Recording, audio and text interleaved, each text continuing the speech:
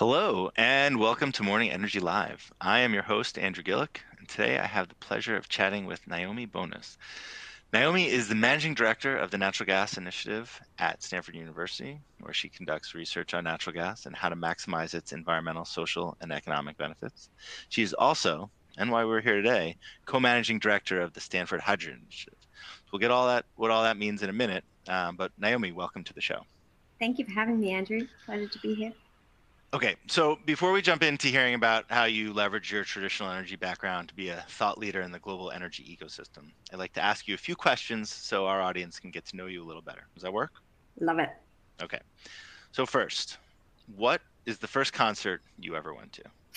I was a late bloomer. So the first concert I went to was actually a festival when I went to university, and it was called V97. So it was Virgin, Richard Branson's organization, Virgin, held a big, it was like, imagine like a scaled down Glastonbury. So we were camping and I think I remember hearing Blur and Green Day there, among others. So it was all these cool alternative British bands. Nice. All right. Sounds fun. Good first memory. All right, next, beach or mountains? What do you prefer? Well, if beach extends to the ocean, then I'll take that because I'm an avid scuba diver. Yeah, I taught diving for many years, and I love being in the ocean. I totally agree. All right. Have you been to more countries or states? More countries. My kids bought me this map where we put in pins of where we've been and where we're going to go. And so I counted those up yesterday, and I think I'm at 53 countries. Ooh. And 40, oh no, I've forgotten what it was now. I think it was 45 states. Might have been 44. Being at 53 countries, states will never catch up. That's right. They just I know, I could have stopped there, right? All right. Maybe appropriate to this conversation, what is your favorite color of hydrogen? It's a ridiculous question, Andrew. Hydrogen is a colorless gas. Of course I refuse to subscribe to the color system and prefer to talk about carbon intensity. So I like low carbon hydrogen. All right, I'll see what color low carbon is. All right, finally, what is the best sandwich? It's a grilled cheese and tomato sandwich from Sea Lane Cafe in my hometown of Worthing in England. Oh, that is definitive. I like that. Okay, well, thank you very much. That was amazing. I think the audience certainly has a good handle on what you like to do. All right, so now that we know about some of your personal tastes, let's hear about some of your professional tastes. Anyone who's read your bio knows about your background in reservoir geophysics and techno-economic modeling. Okay, I'm still not really sure what techno-economic modeling means, but maybe you could tell us a little bit about that and how you got here from there.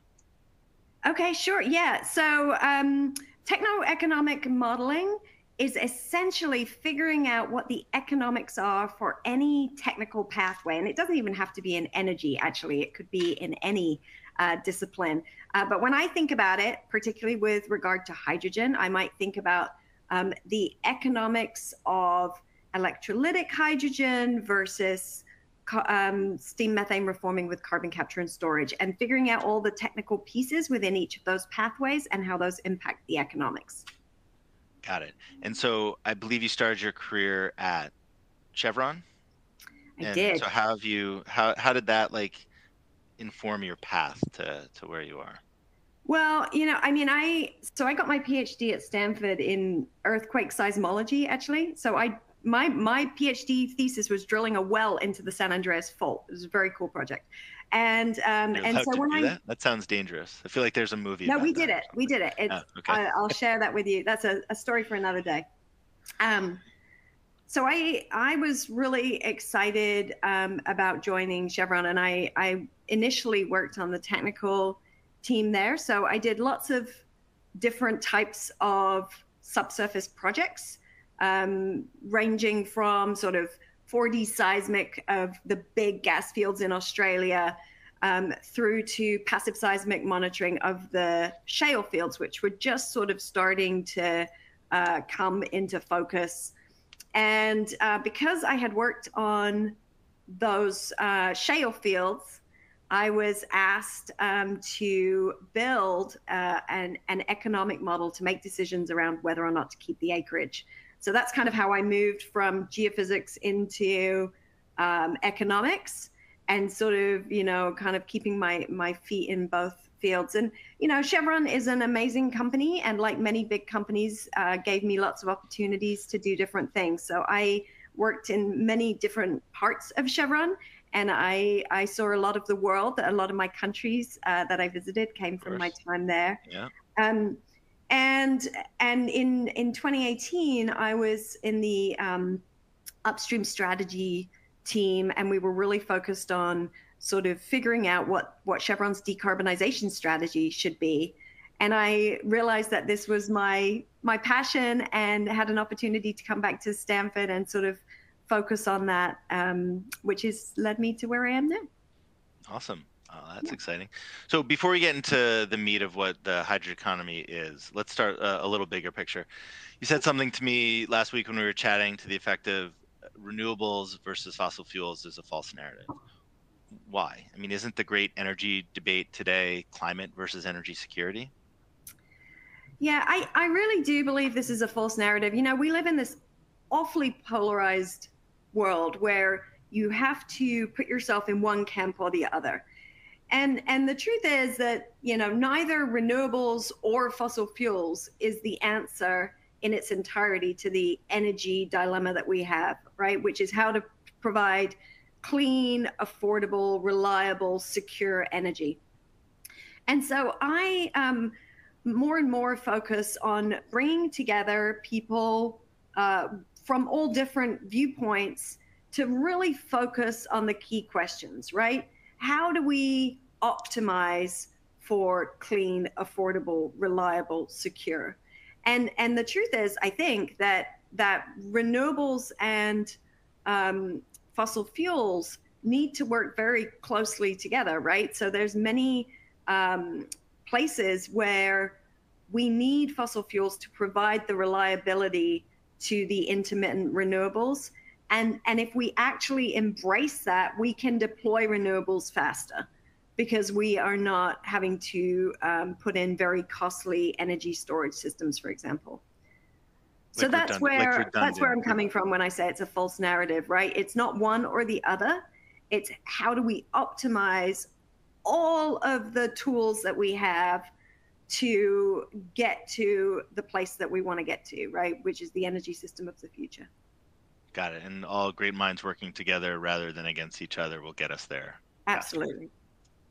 Makes sense. Okay. So when I was in grad school, like 20 years ago, I read this book called The Hydrogen Economy. I think that's what it was called. It sounded like the hydrogen economy was just around the corner. How naive was I?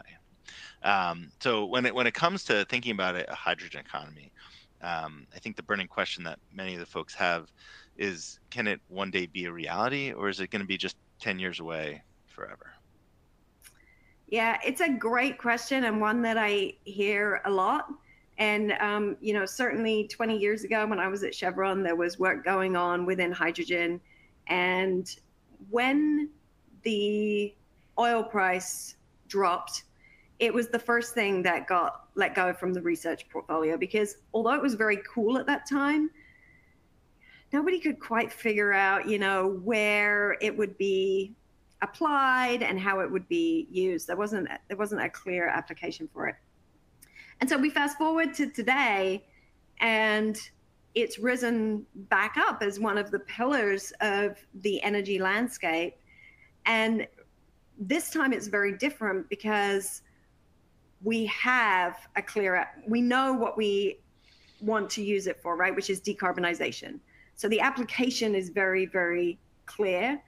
And there really aren't any other feasible alternatives at scale on the table, right? So when you look at decarbonization strategies, they all seem to have hydrogen, carbon capture and storage within them, right? And that's because there aren't other technologies right now that are able to do that. So I think the amount of money that we have recently seen deployed in hydrogen, the support from the federal government in particular, but states across the US and in places like Europe, a lot of focus on hydrogen, I think is all indicating that it's very different this time.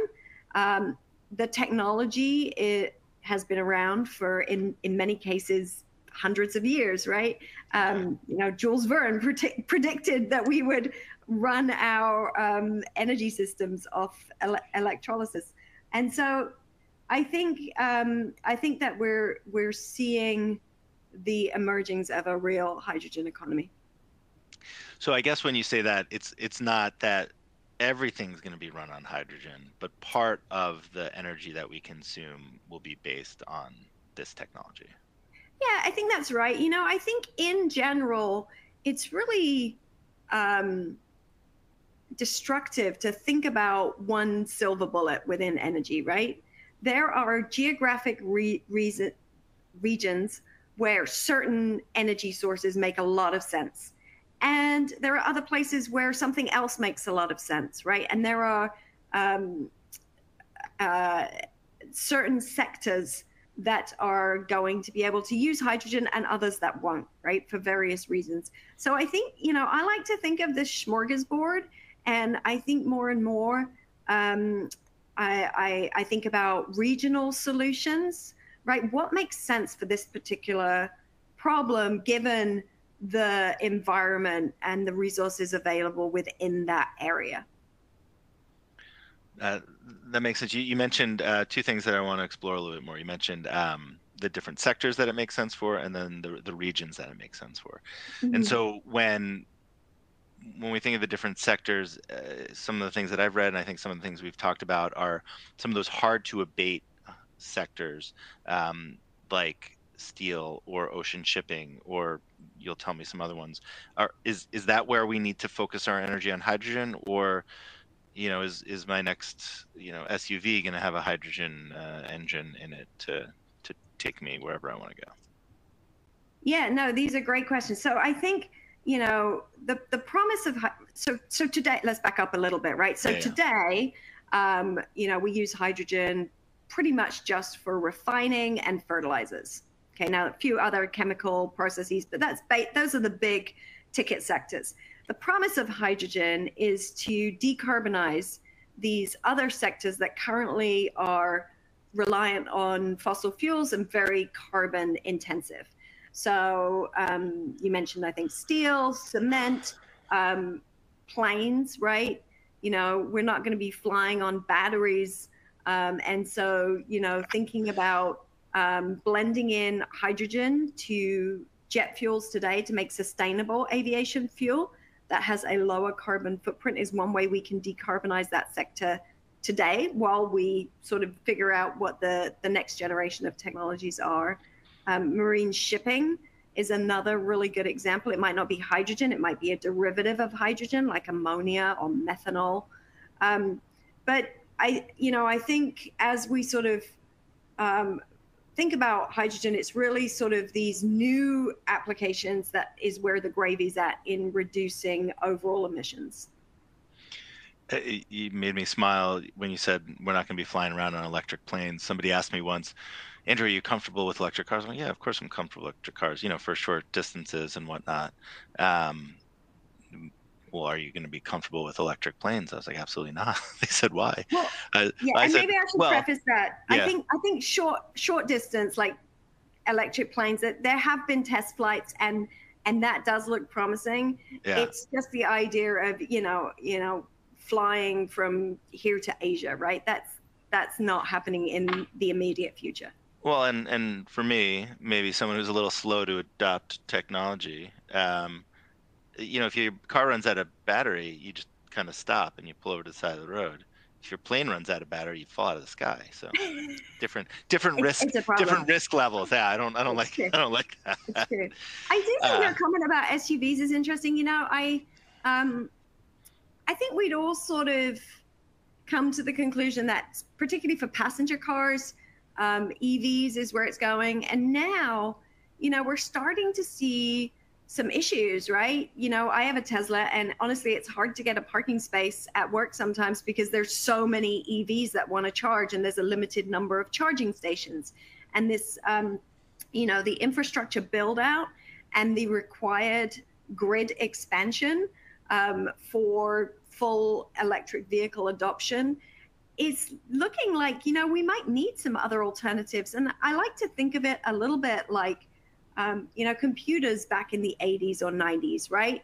So, there's the PC and there's the Mac, and Yeah, they've both ended up with a reasonable share of the market because they're both excellent solutions. sure. And so there's no reason that we have to go all electric, right? If we have hydrogen, whether it's through fuel cells or potentially through hydrogen combustion engines, that's a great way to decarbonize, and it takes the pressure off the grid a little bit.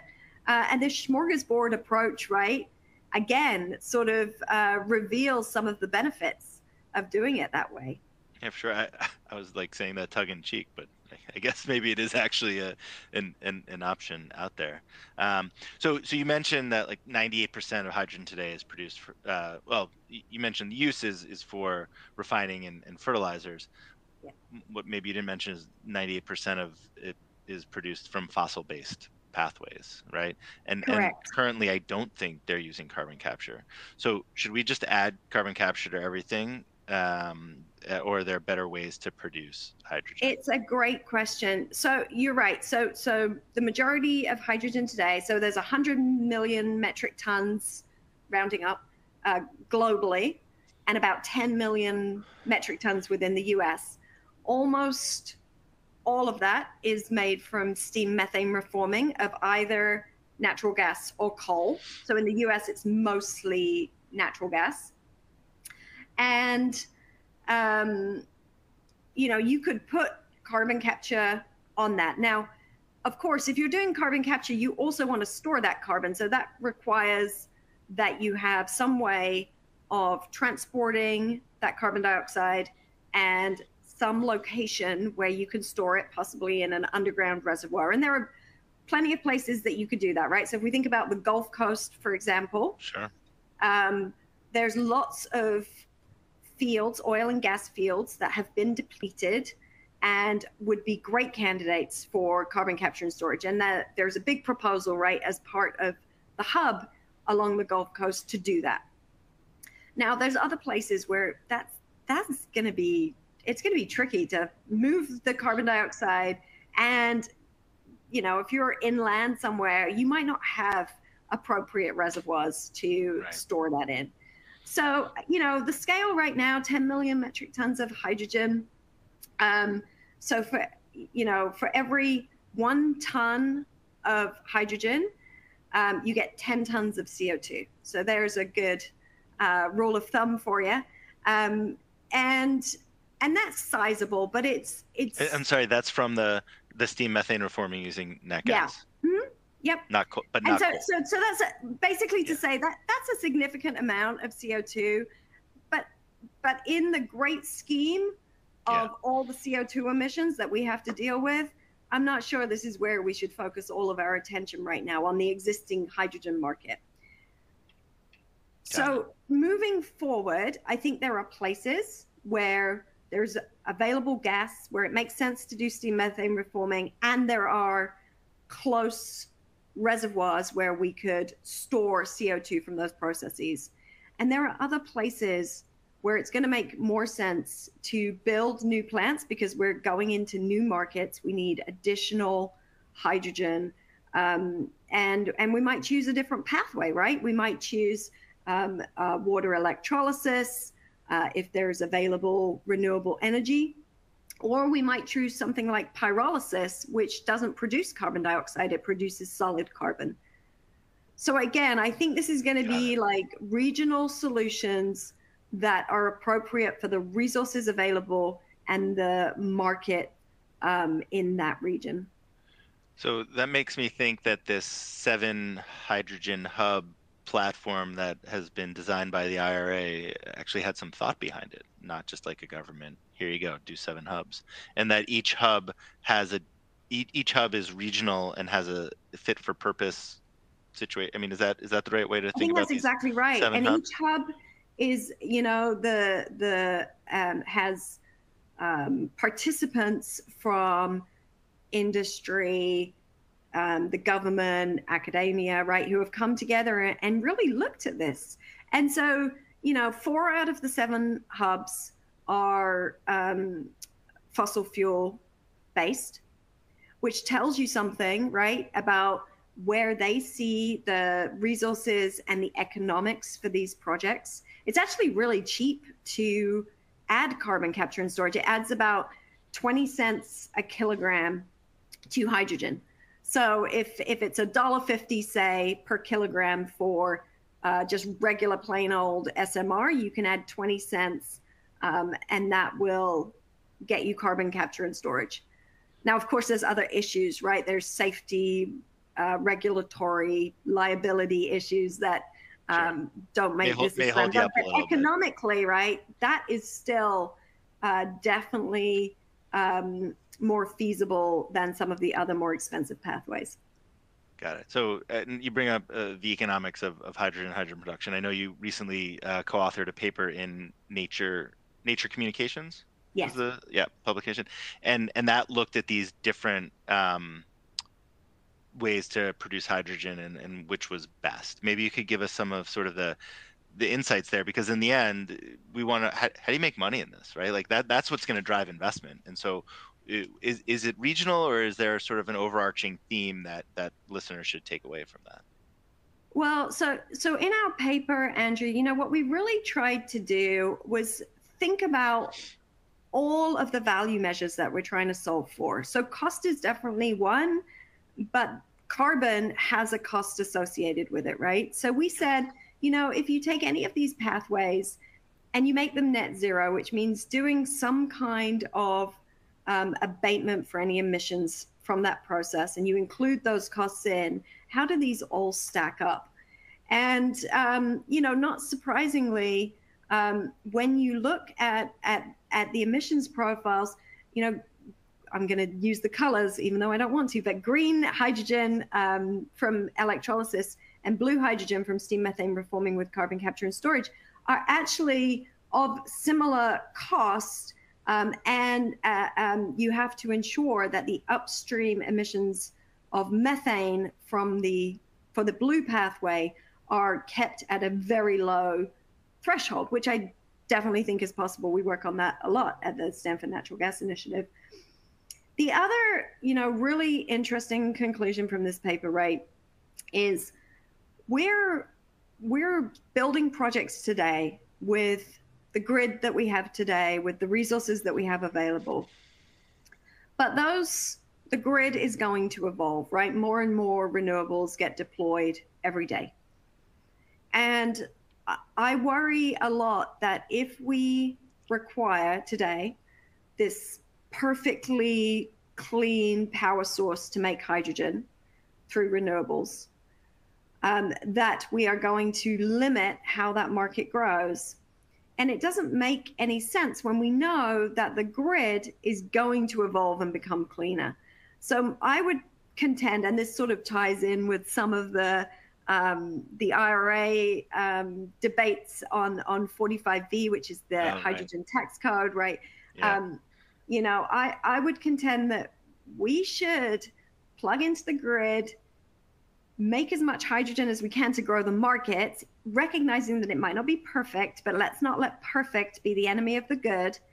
Yeah. And we will see, an evolution in the grid, which will translate to an evolution in the cleanliness of the hydrogen with time as well, if we do that. So again, it sounds like you're a proponent of, let's not overthink this. We know the metrics around each way to produce. We know how we want to reduce carbon. It's not going to be perfect today, but it can be better. And so why don't we take that better step? Yep. Yeah. And there's plenty of, evidence and studies that have been done that show, for example, that if you take a blue hydrogen pathway using natural gas, there are potentially emissions associated with that. Sure. If there is leakage in the upstream, methane leakage.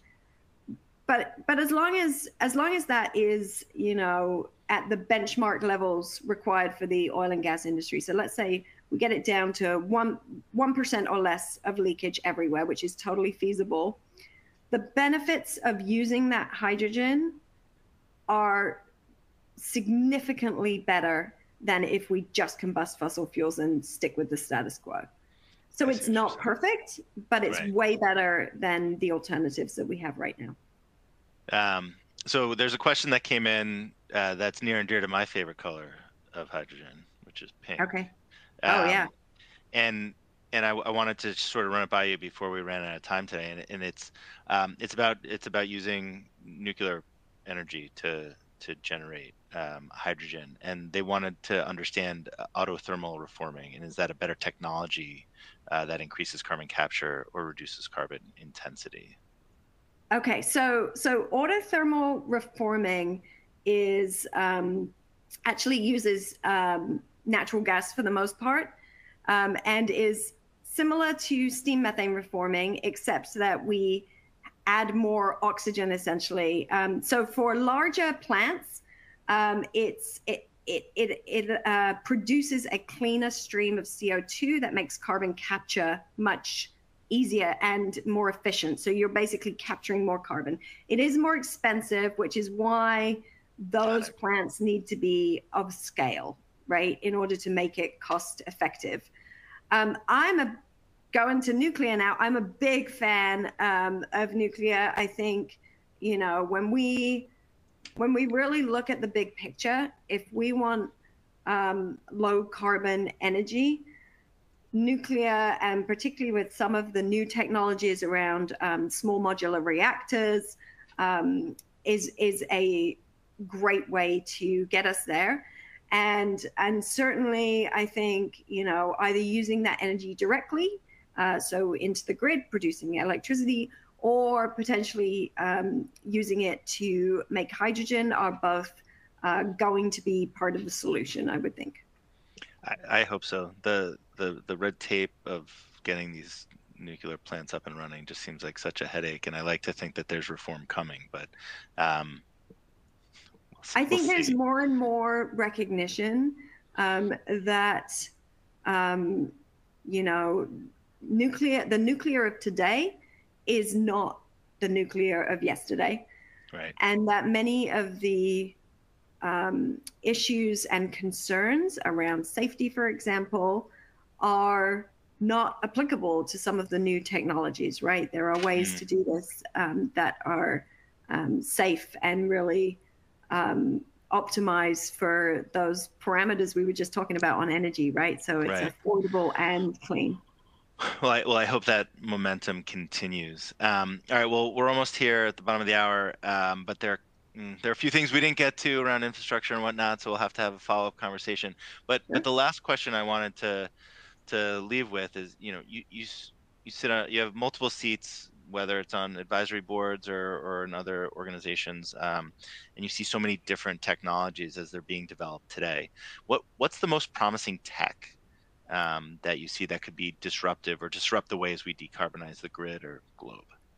Yeah, so when I think about technology, I want things that are going to scale, right?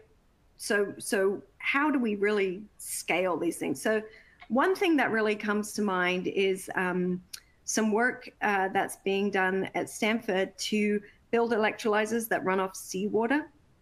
So imagine if the availability of water was not an issue, and we had electrolyzers that were able to withstand the conditions associated with seawater.